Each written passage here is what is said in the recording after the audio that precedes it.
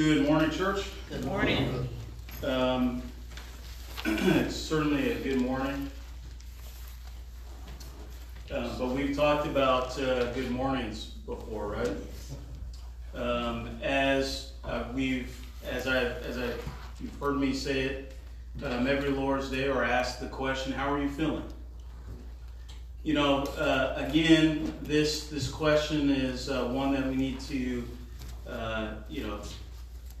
we need to be wise and savvy in how we translate or how we answer that question. You know, every single day that you wake up is a different day, a different set of circumstances. As I told you before, every Sunday that I stand up here in this pulpit, I feel, and I'm using that word on purpose, with emphasis, a little differently than I did the previous Sunday. If you remember, 3 weeks ago, I had a cold. I wasn't feeling very good. Last Sunday, I was feeling great. Only to turn around this Sunday, I'm kind of in between. I was doing some yard work with Heather. She is a slave driver, and well, now my back hurts, and I'm just low on energy. But how I feel really has nothing to do with how I feel. I know that sounds like a Yogi Berra-ism, but how I feel every Lord's Day, I feel the same. I feel enthusiastic. I feel blessed to be part of that chosen. If you remember last Lord's Day, we talked about the reason why few choose the path of a Christian. You know, Jesus himself said that the path that is only found by few is only found by few because straight is the gate, and narrow is the way, and therefore, because of that, few there be that find it. You know, the broad and what does it say? Wide is the pathway that leads to destruction. It's easy for those out in the world, those who are not believers, those who are not members of the body of Christ, to be as such. Because how they feel is exactly how they feel. Remember, last Lord's Day we were talking about the peaks and valleys of life, and the question came up, well then, how is it that non-believers are able to go through their life? Well, they're able to go through life because they live from peak to peak. They live from day to day, based on good days, right? How they feel. They feel good today, they feel bad tomorrow, but their hope is that tomorrow they feel as good as they did yesterday. But there's no guarantee in that. But us as believers, as disciples of the gospel of Jesus Christ, or disciples of Christ, period, we know that even though there are peaks and valleys, even though I may be feeling good today or feeling bad today, whatever the case may be, I am still full of joy and thanksgiving with the fact that the eternal life that we have all achieved through the death, burial, and resurrection of Jesus Christ is within our grasp. Amen. And so again, I ask the question, how do you feel today? I know we have at least one brother on the line who's not feeling his best, otherwise he'd be here. But I'm sure he's smiling nonetheless. Every single day that you have to breathe is a blessing. I maybe mentioned you the statistic that literally, and I'm not saying this with hyperbole, literally hundreds of thousands of people died this morning. Except for all of us here in this room and those of us on the prayer line. Why is that? I don't know. I mean, I don't know why God has blessed Brother and Sister Bill to live as long as they have, while others haven't. I don't know that. I don't know the reason why our dearly departed Brother Porter left us a little early. I don't know. We don't know. But we do know that God has a plan for us. But we do know that as long as we remain faithful until death, the scripture says that when our eyes awaken, it will be in a place of paradise. And that's a blessing. And that's something to give all glory and honor and praise to God this day. This morning I want to talk about the importance of interpersonal relationships, or I guess I should say intrapersonal relationships. And I'll explain the reason why I'm using the word intra instead of inter. But I want to start off by reading from 1 Corinthians. If you have a Bible this morning, we'll be reading from 1 Corinthians, the 12th chapter, starting at verse number 12. And this lesson came to mind. I was driving with a coworker through, I don't know if anybody's driven through Taft, California. Wow. I worked there for a little bit. Oh, my brother, wow. I tell you, talk about a town. You know, there was a poem that I wish I could think of but it talked about dry bones. Taft reminded me of the Valley of Dry Bones. I mean, there is absolutely nothing there except for oil derricks, and it's anyway. For those who live in Taft, I don't say this to offend anyone. I'm just saying, I was driving through that town and I thought, wow, what a lonely and dreary place. At least my perception. I'm sure it's beautiful in the winter. But I was thinking about, what if I were stranded here? You know, out in the middle of the desert. You know, I had, provisions, or we had provisions in the car, but what if we were stranded out here in the desert? How long would this gentleman, my coworker, he and I don't know each other very well. We were getting to know each other through this journey through the Mojave and Bakersfield and so forth and so on. And I got to thinking, if we were stranded out here, would we be at each other's throats after like day 3? And I got to thinking about how that plays into my role as a Christian relative to this world, and my role as a brother to all of you. Is there are differences that we have. We are not the same. We are of the same mind, the same spirit, right? The same body, but we like different things. I may like the color blue. You may like the color purple. I may like Mexican. You might like sushi. There are differences that make us individuals within this body.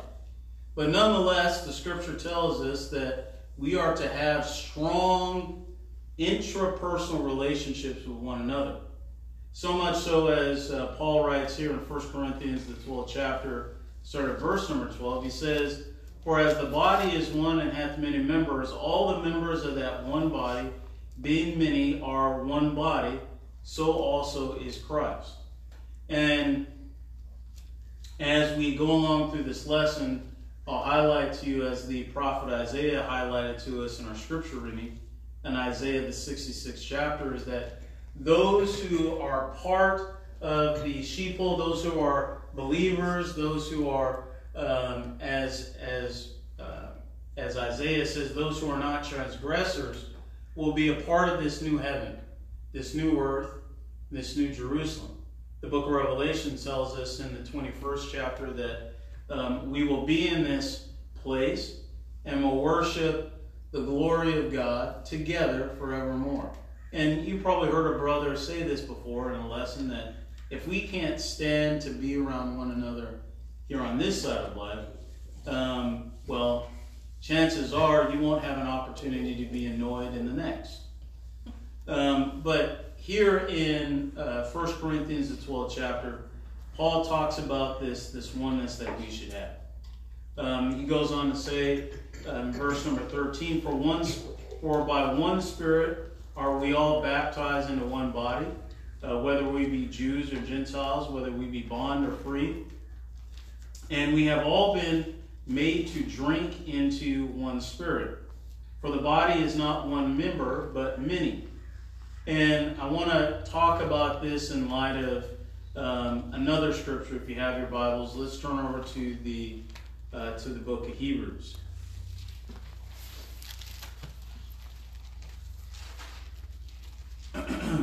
In the book of Hebrews, the 4th chapter,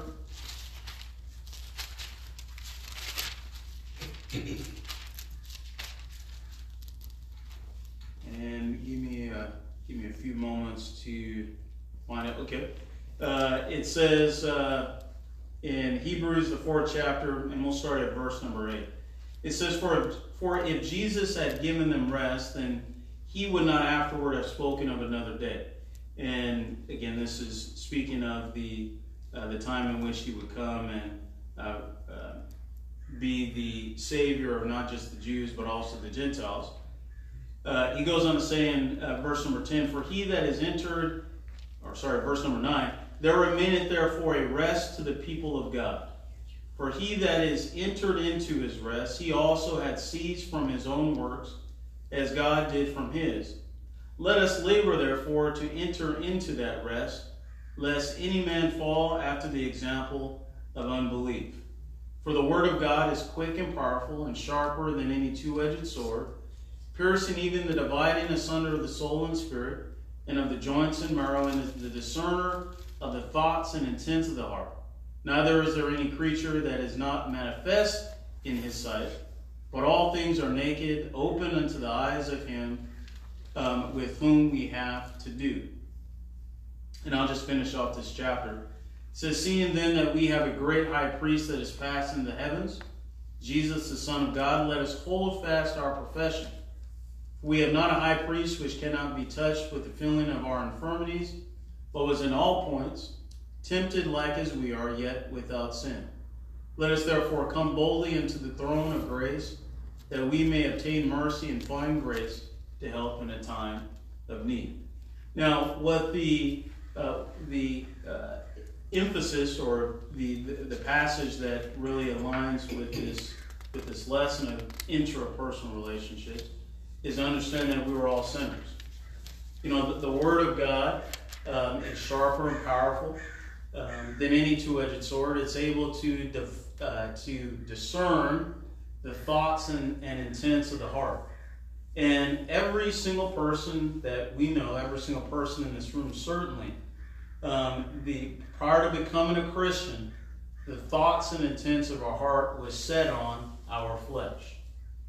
You know, when the Bible talks about the Jews, or the true Jews, are not Jews that are circumcised of the flesh, but those that are circumcised of the heart. What is the Bible telling us? Is that really the only thing that separates believers from non-believers is an acknowledgement of sin. You know, the Scripture tells us that in the book of Romans, the 3rd chapter, and verse 23, it says, "For all have sinned and come short of the glory of God." That is the reason why those first 3,000 souls were added to the body of Christ in Acts, the 2nd chapter. You know, when Peter was giving that Pentecostal sermon, it says that they were pricked in the heart and asked the disciples, "Men and brethren, what must we do to be saved?" It was an acknowledgement that while they were Jews of every kind, the entire Jewish diaspora had gathered themselves on this day and on this place, as was customary for the Jews. All of them had one thing in common, and that's sin. Just as the Jews and Gentiles had one thing in common, it was sin. It goes on to say here in Hebrews the 4th chapter that, neither is any creature that is not manifest in its sight, is that the Word of God exposes us for who we are and what we have in common. We are victims of our flesh. 1 John tells us that the things that are in the world are what? Or the love that is in the world is the lust of the eyes, the lust of the flesh, and the pride of life. We were all victims of these three loves. But God, through His infinite love, His compassion, as I said in the and the prayer that even from the very beginning, he set in order a plan for us to be reconciled back with him. If you have your Bibles, turn back to 1 Corinthians for a few moments. In 1 Corinthians, again, the 12th chapter.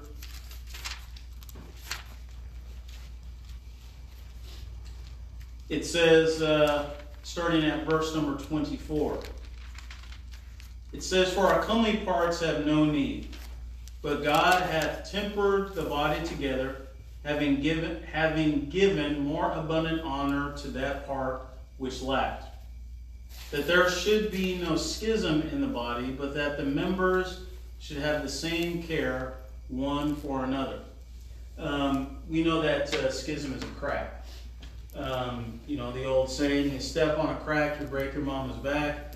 So you have little kids avoiding these cracks as if they're the plague. I just got new concrete laid in the back, and one of the things I was concerned about was cracks, right? It's, you can look at, anything. You can look at this carpet. 99.9% of the carpet is one contiguous carpet, except for that 0.1% that isn't. There's a seam or a crack. I mean, we can see, smoothness, but it's those cracks that stand out. It's these imperfections that stand out. You can, oversee purity, but, when impurities present itself, you have an inclination to remove it. And what Paul is saying here is that there should be a smoothness, a purity, a continuity, a uniformity in the body of Christ. That there is no schism in the body, but that the members should have the same care for one another. And whether one member suffer, all members suffer with or what? I apologize. I'm tripping over my words. Or one member be honored, all members rejoice with it. What is that to say? Well, if you look at a body of water, is there cracks in water? I mean, when was the last time you saw a crack in water? It does not exist. Well, as far as we can see, it does not exist. Right? Water is uniform. You drop a stick or a stone in water, what happens? You have a flowing out of a rippling of a disturbance of that water. It's not like one part of the water just says, I'm not going to ripple. It has to. There is a, and the chemist in the room, you're going to have to excuse me for if I mess this up. The chemical bonds that they have, that each molecule of water has, is such that, the ebb and flow of one, the disturbance of one means that there is going to be a disturbance in the other. And what Paul is saying here is that we need to be like the water. We need to be like a puddle of water. If one of us has a disturbance, all of us are disturbed by that disturbance. We had our brothers and sisters in Christ across town had a fire, right? Where they're no longer able to worship in their building. Well, that shouldn't be, it shouldn't, and I'm not saying that any one of us in this room would say that, but, it shouldn't be like, okay, well, they were stricken with bad luck, and I hope they get through it. That disturbance should have a disturbance to us, because we are all a part of this contiguous body that has no schisms in it. You look at covalent bonds, right? And again, I'm not going to go too far into the weeds because I know I'm going to mess it up. But you look at how the interlocking of two molecules of H2O together to form a body of water. It can't be broken very easily. I mean, that's one of the things one of the unique things of water that sustains life is that those covalent bonds aren't easily broken. It takes a lot of energy to do that. Now, I say all that to say this, that there are things that can come between us, right? And the only thing that should come between us, or excuse me, let me rephrase that. One of the things that can come between us is sin. Now, if you look back at 1 Corinthians, going back to the first chapter, Paul says, what does he say? I don't want to mess it up. He says,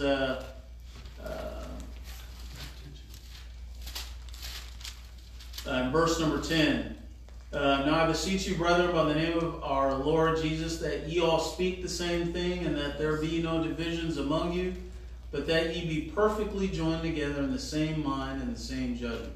Meaning, you and I need to be able to call a spade a spade. You can't call it a spade and I call it a club. Otherwise, there's a crack.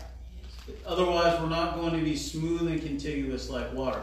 And what Paul talks about here is he says that there were divisions, there were cliques. He goes on to say that, that these divisions led to craters, such that a young man was having an extramarital relationship with his father's wife. And everybody thought it was okay. We go back to 1 Corinthians, the 11th chapter, where people were, bringing in food because they knew they were going to be hungry, while there were other members who didn't have food, were sitting there with their stomach rumbling, watching others eat their lunch. Even not sharing of the things that you have, a meal created a division or a divisive environment with the church in Corinth.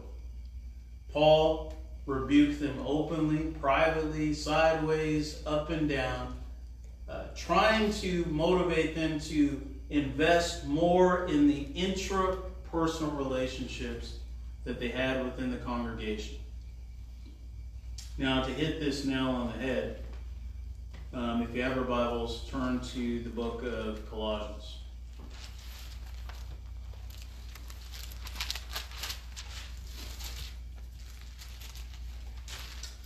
In Colossians, the second chapter,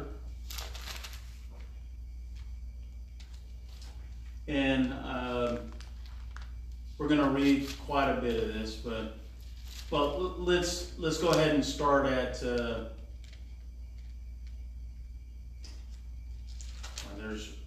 there's a lot here. Let's start at verse number 4. And if I do a lot of reading, I apologize. I will read quickly. Colossians, the 2nd chapter, and verse number 4. Paul says this. He says, "This I say, lest any man should beguile you with enticing words. For though I be absent in the flesh, yet I am with you in spirit, in the spirit, joying and beholding your order and the steadfastness of your faith in Christ.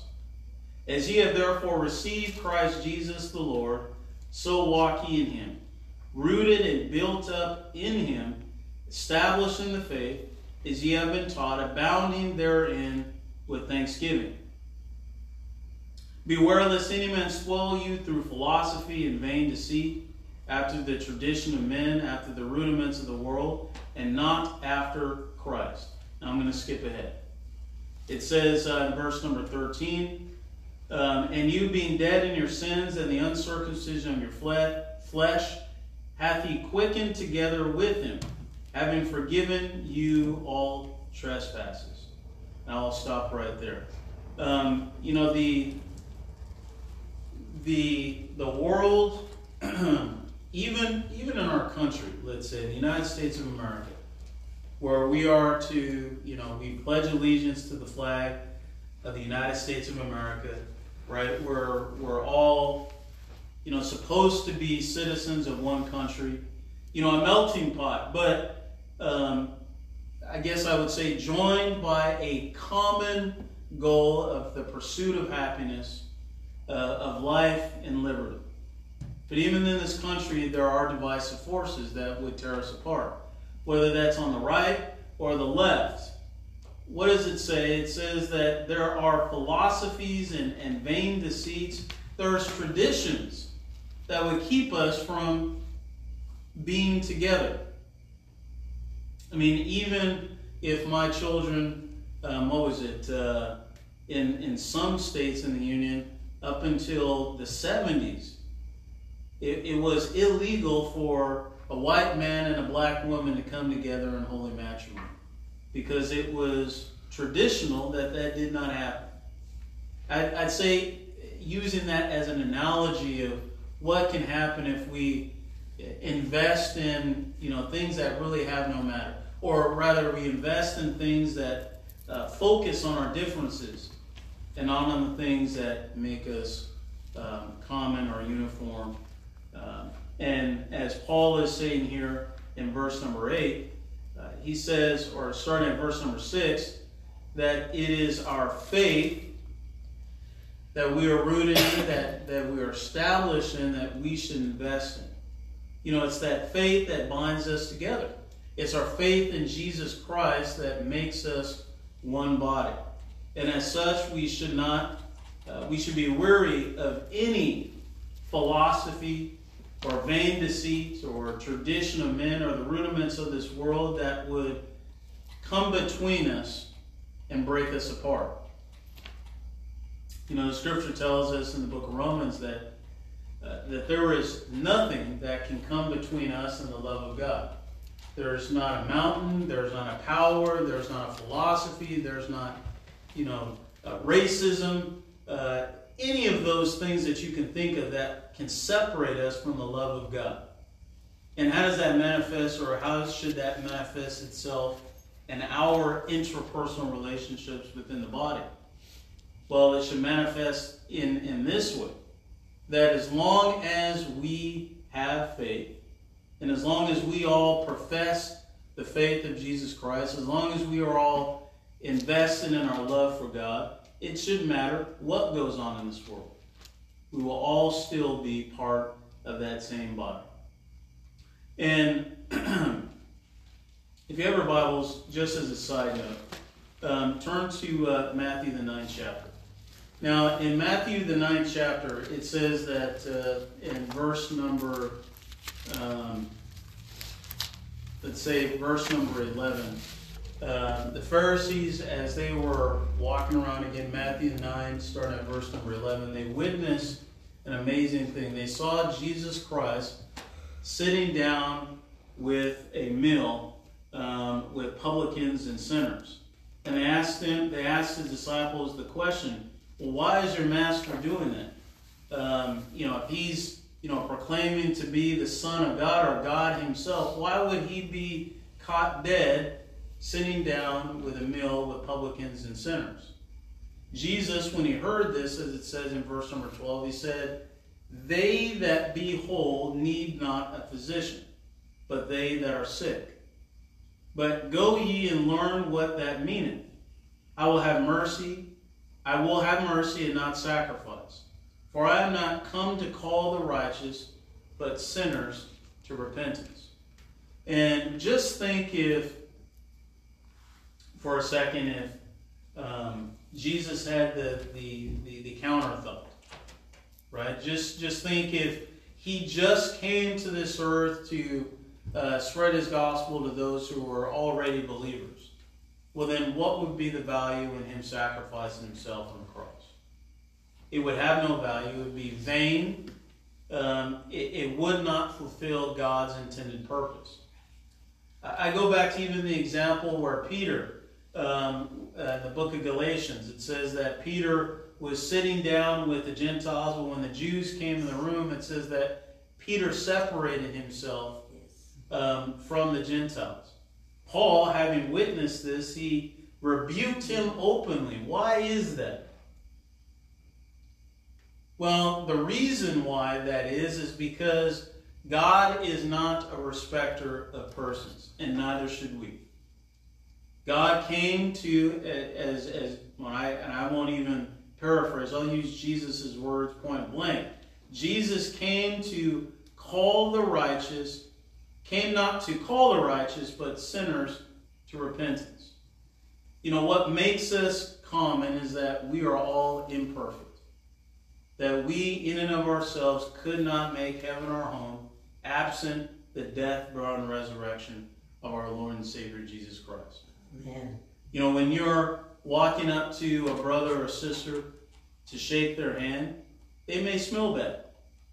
They may have bad breath. Nobody's laughing at my joke. Okay. They may not be the person that you would go out and of all the choices that you have to spend an afternoon with, they may not be the person that you would choose to spend an afternoon with. They may not like the team that you like. They may come from a different side of the tracks. But what gives us the ability to greet one another with a holy kiss is the acknowledgement that we are all subject to the flesh. And we are all sinners. Romans, the 6th chapter, and I'm going to read it.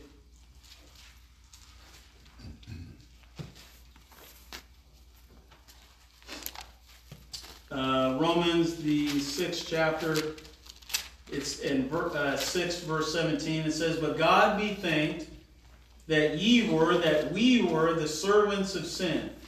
But we have obeyed from the heart that form of doctrine which was delivered us. Being then made free from sin, we became the servants of righteousness." You know, we are different. Not because of anything that we had or not because of anything that we did, but because of the love of God. I mean, and if there was anything that we did was that we obeyed from the heart that form of doctrine which was delivered to each and every one of us.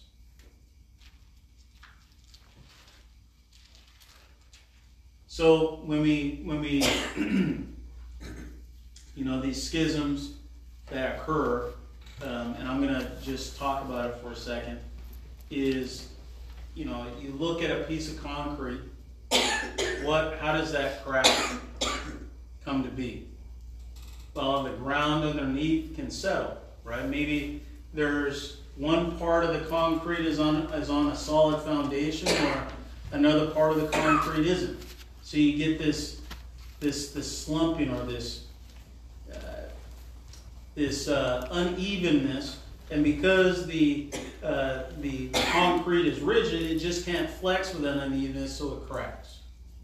And I'm using this specifically is if our foundation is a solid one, based on the gospel of Jesus Christ, even if we're laying onto it more concrete, well, what is that foundation? What will that foundation never do? It will never flex or bow, because we know that the foundation is sure. And if it won't flex or bow, then anything that's built on top of it will not flex or bow.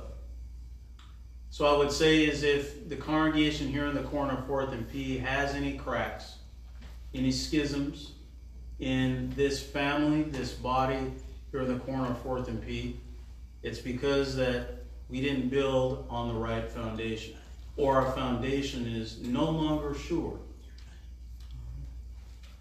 Right underneath our feet, none of us have worried about this floor falling through. There's pillars of concrete that are resting upon a foundation. There have been earthquakes that have come through this town, but this building hasn't fallen down because whomever put it here has built it upon a solid foundation. And so if we all want to be one body with no schisms in it, then we need to make sure our foundation is sure. So if you're here this morning and you have maybe you've been a little bashful, maybe you've been a little bit shy, maybe you've been afraid, if you will, to invest in those interpersonal relationships. I go back to the saying again today, earlier, is if you can't do it in this life, you won't have the pleasure of being annoyed in the next. And so every single day that we have an opportunity to be with one another is a blessing. Every opportunity that we have to share, we need to be like the water. And if one is disturbed, then all are disturbed. If one is rejoicing, then all are rejoicing. If one is going through a difficult time, we're all going through a difficult time. And we need to stay as one body until Jesus Christ calls us home, where we'll gather with him in the clouds and we will be with him forevermore. Again, if you're here this morning and you need prayers of strength, if there's a fault that you've been overcome with, those of us who are righteous will pray on your behalf. The scripture tells us that the effectual fervent prayer of the righteous man availeth much, so you come to the right place. If you're not a member of the body of Christ, it's important to hear of the oneness of hope, the oneness of faith, the oneness of the body. As Jesus has told us that he came to this earth to die on the cross, and as such, he purchased this body, this church, with his blood. This body and this church is described in the scripture as the bride of Christ, and therefore it is customary that we carry his name, which is the reason why we have Church of Christ on our marquee. One must hear, believe, repent, confess, and be baptized to begin their journey, begin their walk with Christ, and live faithfully until death in order to obtain a crown of life. So we're going to sing a song of invitation, and then afterwards the invitation is open to those who are in the building on the prayer line to make a request. Thank you very much for your time and attention.